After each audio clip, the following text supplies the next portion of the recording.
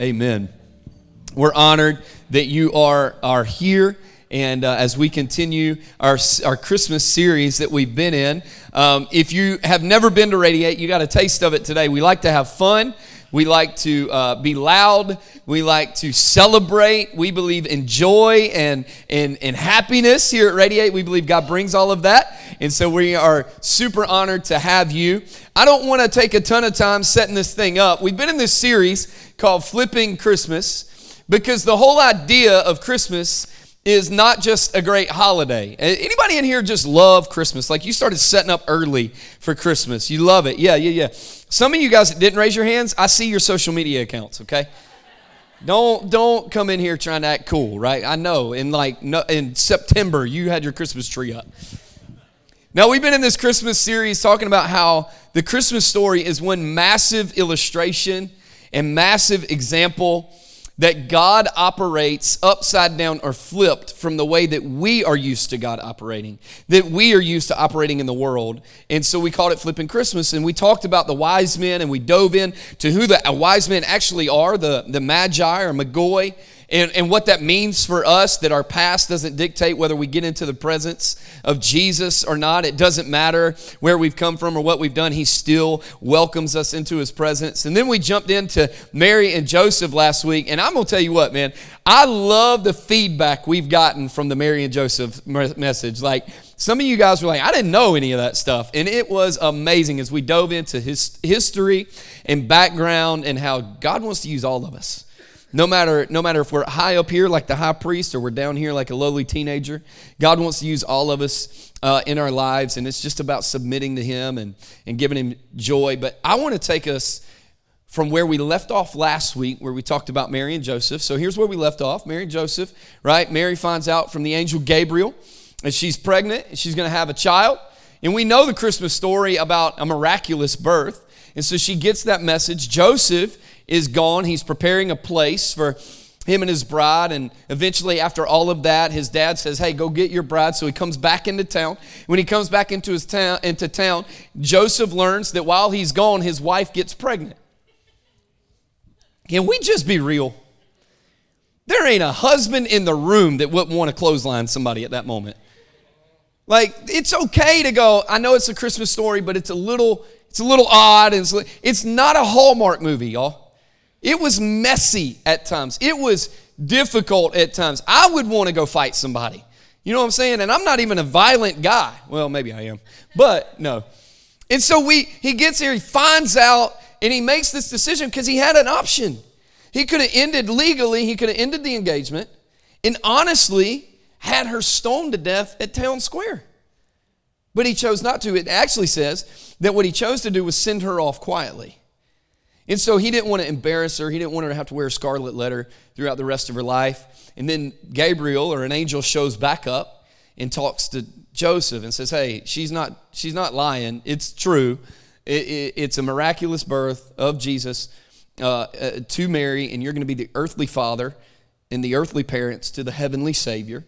And God basically says, I'm breaking 400 years of silence to my people by coming to you to declare the Savior of the universe. His name will be Jesus, Emmanuel, God with us. And it fulfills a prophecy in Isaiah, right?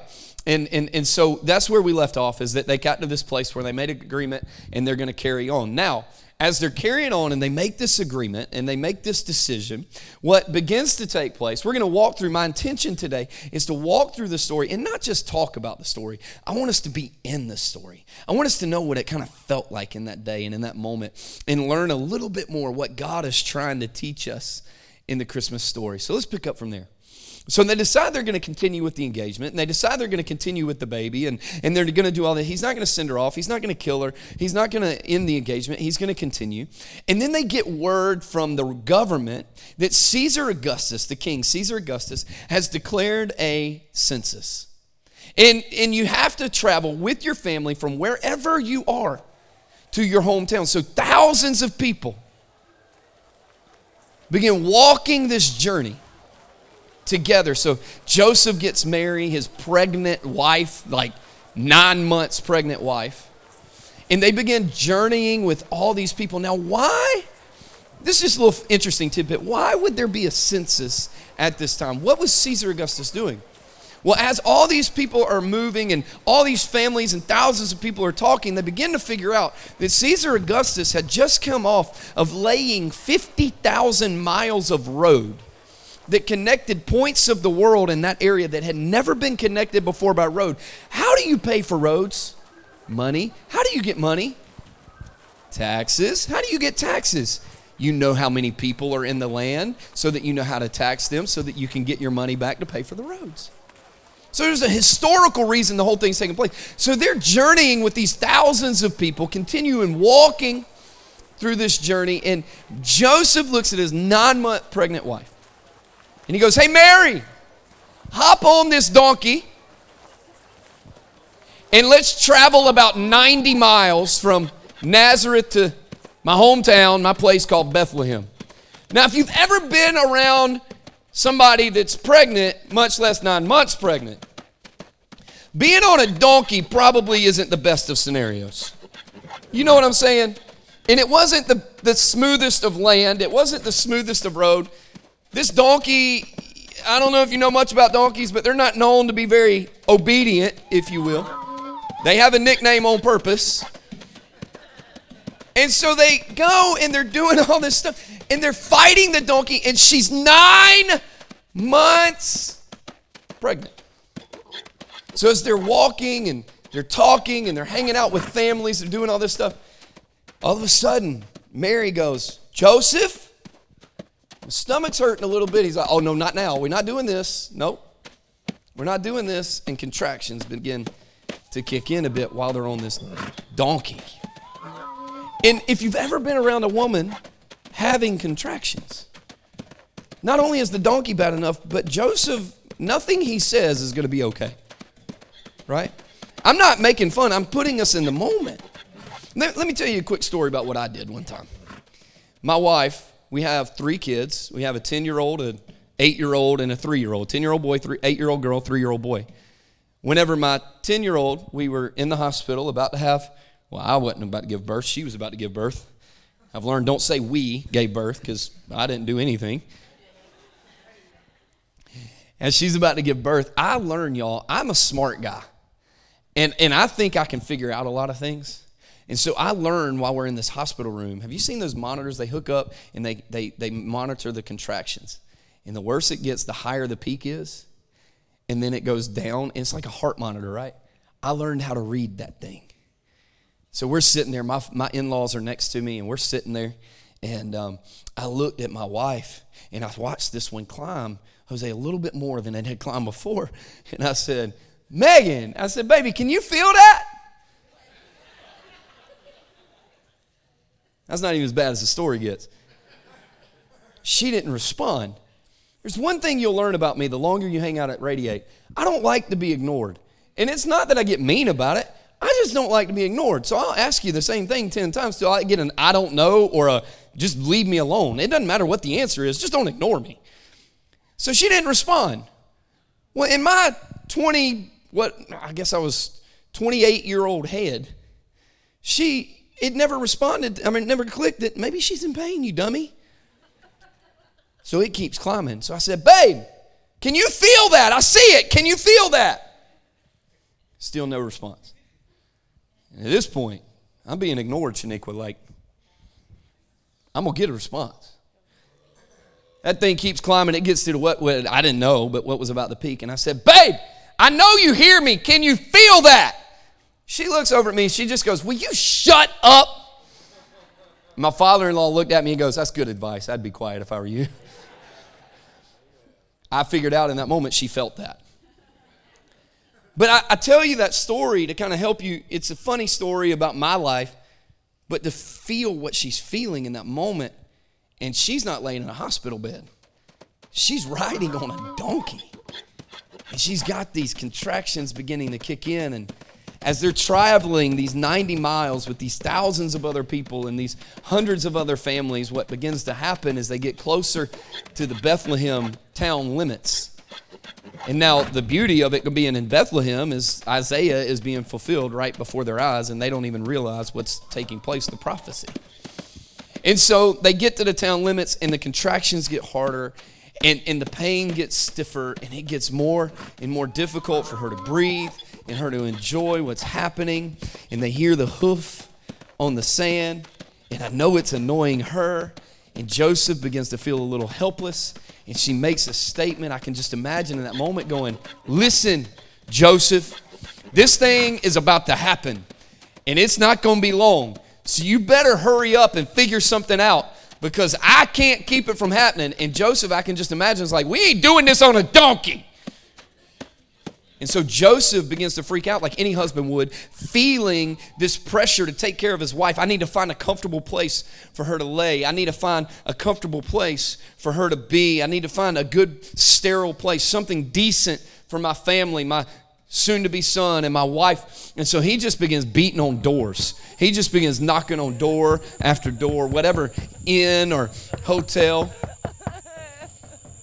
he can find. It's like any husband would, right? Hey, you got any room? Hey, you got a spot? You got a free bed? Airbnb.com, please, somebody.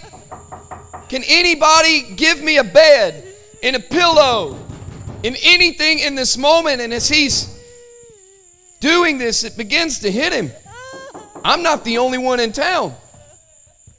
We're in a caravan of people, all going to a hometown somewhere, because we all, by government rule, have to get there to be counted for and to be taxed. And if we don't get there, Caesar Augustus is going to figure it out. And it's not going to be pretty, because it's Roman government at this point, and that ain't pretty. So we got to figure something out. And he's going, there's no room. And we vilify the inn sometimes because there's no room in the inn, right? Remember that part of the story? That's not their fault. They weren't being mean. They weren't picking on Mary and Joseph. What were they doing? They were just sold out. It's like vacation time around there. Everybody's looking for a place. Joseph and Mary just must have been at the back of the line. Why? She's 9 months pregnant on a donkey. That's why. So as they get there, everything's going, and he gets to one place, and she's crying on the donkey, and she's feeling the pain and knowing what's happening, and there's unrest in her life and unrest in his life, and there's so much happening in their emotions in that moment. And one person looks at him and goes, all right, I got a stable. I don't have a room. I don't have a bed, but I got a stable. Can we just stop for a minute at the stable? How weird is that? Can you imagine what Joseph felt like? You want me to have my wife, who is about to give birth, to go sit with a horse and look at her and go, oh, good, baby, it's all good. We got this. You ever felt like in your moments of life, it's weird circumstances, and it doesn't feel good, but you have to tell yourself it's all going to be okay because God's got it anyway? I can imagine that's kind of how Joseph felt. Like, all right, God, you said this is what was going to happen. I trust you, and I believe you. It doesn't make a lot of sense. It's not a lot of fun. It's honestly been a weird story up to this point, so why in the world would they have rooms? So they come up, and they go to the stable, and as they're walking towards the stable, now the stable is not like a barn like you and I know of. It's a cave. That's what a stable was in that day. That's what a barn was in that day. It's a cave, and they're in this cave, and as they begin to walk up to the cave, you ever walked up to a barn? You can smell it before you see it, can't you? You smell the horses or the animals, and you smell they're at the expense of sounding a little crude today. You can smell their waste, and you can smell the animals in the hay, and you can hear them, and then you begin to see it. So as they're walking up, can you imagine a woman that is 9 months pregnant on the back of a donkey traveling 90 miles? They get to the place they need to. They have no room, and now she smells the place she's supposed to have the baby before she can even see the place she's going to have the baby. I don't know about you, but it gives me anxiety just hearing it. And so we're in this thing, and they walk up, and they hear the animals and the sheep and the lambs, and you can throw in whatever animal's your favorite in there. It doesn't matter. And all these animals are in there. And he just goes, Mary, we got this. God's got this. I'm going to make you a beautiful pillow of hay. It's going to be comfortable. It's going to be great. You just go right over there where that lamb just got up. You go lay in that bed. You give that place a chance. And she lays down. The contractions get worse, and after hours and hours and hours of pushing and contractions and pain and frustration, the baby that we know as Jesus is now born. And all they have in that moment, as the baby cries, they pick the baby up, they place him in a manger. Isn't it sobering when we put ourselves in the place where the baby was? So they lay him in a manger, and he's laying there crying, and his parents are taking care of him. Mary gets her look, and Joseph gets his look, and everything gets a little quiet, and they begin to think. Now, the interesting part of a manger is there's a few things that are really interesting in this whole story. Is yes, he's laying in a manger, but maybe there's a little bit more to the manger than we're aware of. Like, yes, he's the Savior of the world. Yes, he's the King of the universe who was in heaven, who left his throne in heaven with God to come down to earth to be with you and I, because his prayer and his goal is to get heaven to earth anyway. And so he's in this thing, and he's in this manger, but what we have to remember is a manger didn't just pop up out of nowhere. It wasn't, oh, there's Jesus, bam, boom, here's a manger. No, it was, here's Jesus, and here's a manger. Let's lay him in here. Why?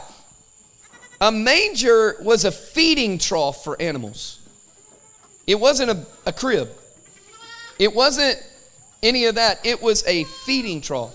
So they literally put water in here, and they literally put food in here, and the animals knew to come to the manger to get the sustainment that they needed for their entire lives. And isn't it interesting that later in the Bible that Jesus is now called the bread of life and the water that will never run dry? They lay the baby in a place that is a moment, in a place of sustainment and fulfillment for the animals. And they lay the very baby that would now be the sustainment and the fulfillment of us for the rest of our lives, and they lay him in there. I can't help but think God knew what he was doing in that moment. And so as he's laying there, and he becomes the bread of life, and he becomes the water that never runs dry, and he says it like this: you will not live on bread alone, but on the very word of God. Why is that important? Because he's going, go eat your cheeseburgers, right? Bunless or with buns. Doesn't matter. If you're on keto, don't eat the bun. It doesn't matter. Eat your cheeseburgers. Eat your curly fries from Arby's. Do your thing. Take care of your body. But watch this. I am the bread of what? Life. Isn't it funny how we go to so many other things to sustain our lives, when he goes, if you just come to me, I will fulfill your life. I don't know about you, but sometimes in my life I can feel full but not filled. I can be so full of everything else that I'm never filled with him, that I'm never filled with Jesus. And the beauty is Jesus doesn't go, well, then I'm cutting you off, man. You're no good. He goes, no, just come on.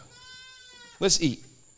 You don't have to be full of all the other stuff, the social media, all that stuff, like the negative things, the politics, all that stuff. You don't have to be full of that. Just be full of me, and I'll make you fulfilled. And then he looks at a woman at a well who's looking for water, and he goes, if you turn your life around to me and you submit to me and you give me your life, I am the water that will never run dry, which means you'll never thirst for anything other than me again. Now, growing up, I used to hear that and go, oh, I never need to drink water. Jesus said it, it's in the Bible. But what he's saying there is, if you let me quench your thirst of your life, I gave you purpose. I gave you life. I gave my life to give you life. I gave you everything. And if you'll just give me your life, you'll never be thirsty for anything again, because you found your purpose and your meaning and your foundation in me and not in everything else. And see, that's why I think we're living a life in our world today of striving to try to prove ourselves all the time. Why?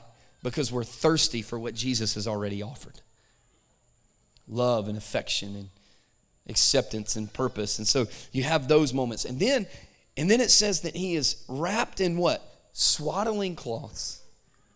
It's actually honestly a beautiful symbolism and illustration of the swaddling cloths, because what began to take place is in the swaddling cloths. What we don't know is the background of the swaddling cloths. See, Bethlehem was known as an agricultural place because people would pass through Bethlehem to go to Jerusalem to make sacrifices at the temple for forgiveness and for the worship of God. And so Bethlehem was known of agriculture, and they would raise lambs and sheep. And so people would stop by Bethlehem on their way to the temple in that day, and they would buy sheep and lambs there, because if they brought them from afar from where they were, they'd get injured in the process. And Bethlehem was known to have what they called pure, spotless, what? Lambs. And they would wrap them in these certain cloths, these beautiful cloths. And they would wrap them in that because what they would do is as they wrapped them in that, it kept them protected from the journey. And so when the journey got tough and you had to walk through some thorns and through some thickets sometimes, there's this cloth around the lamb that would keep it safe so that it remained pure and it remained spotless. And isn't it amazing that a lot of theologians, many historians believe that this cloth that is spoken about that Jesus is wrapped in was the same cloth that they wrapped pure, spotless lambs in. Why? Because he is our sacrifice for our sins.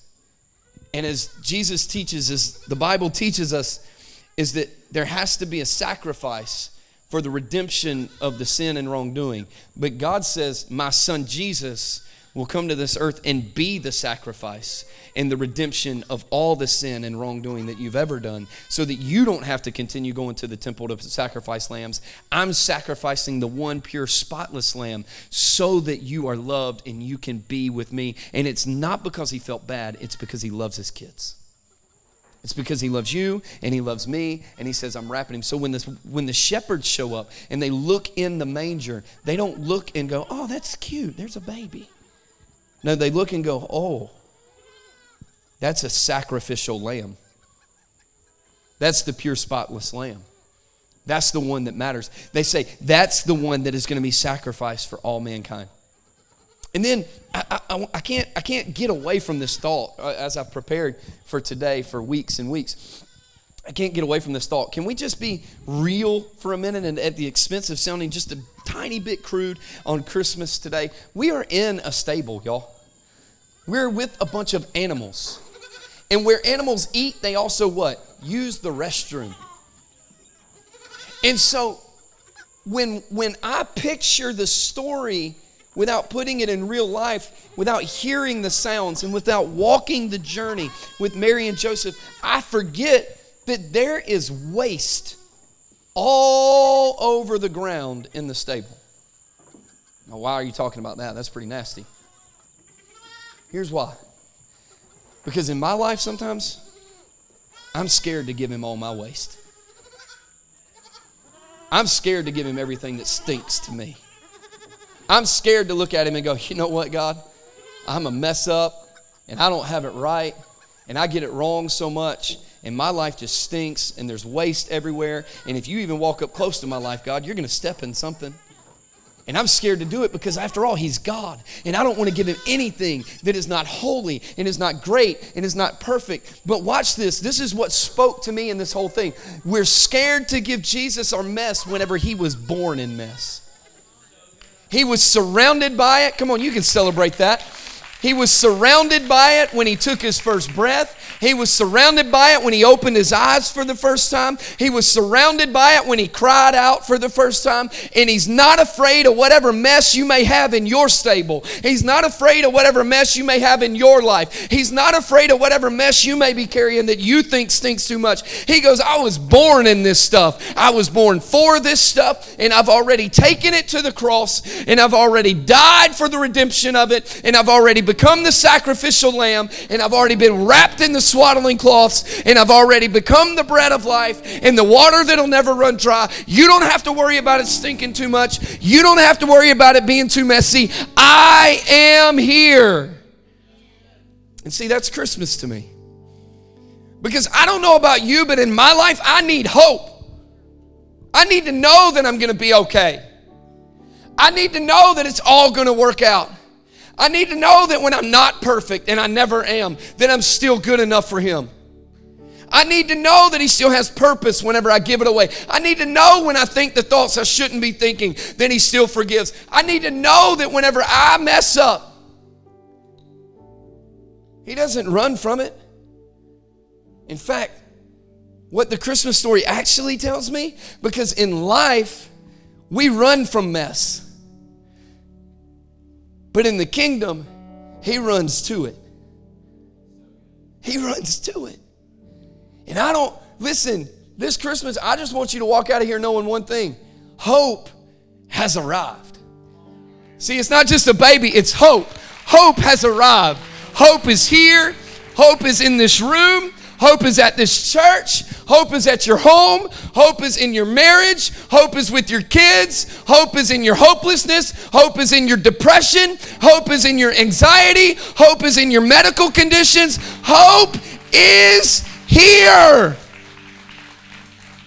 And no matter what, because I know, it's like, well, I ain't been to church in months.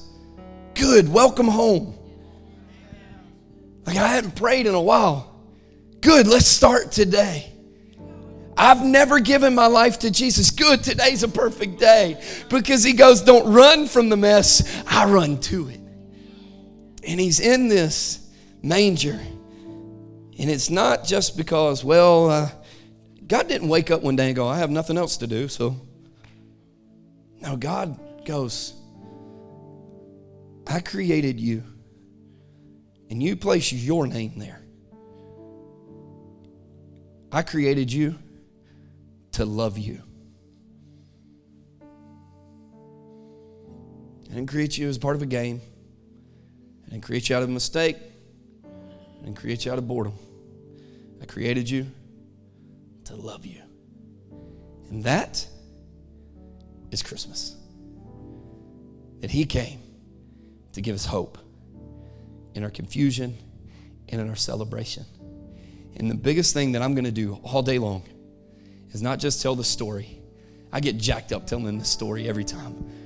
When I hear the noises, it's like I'm there.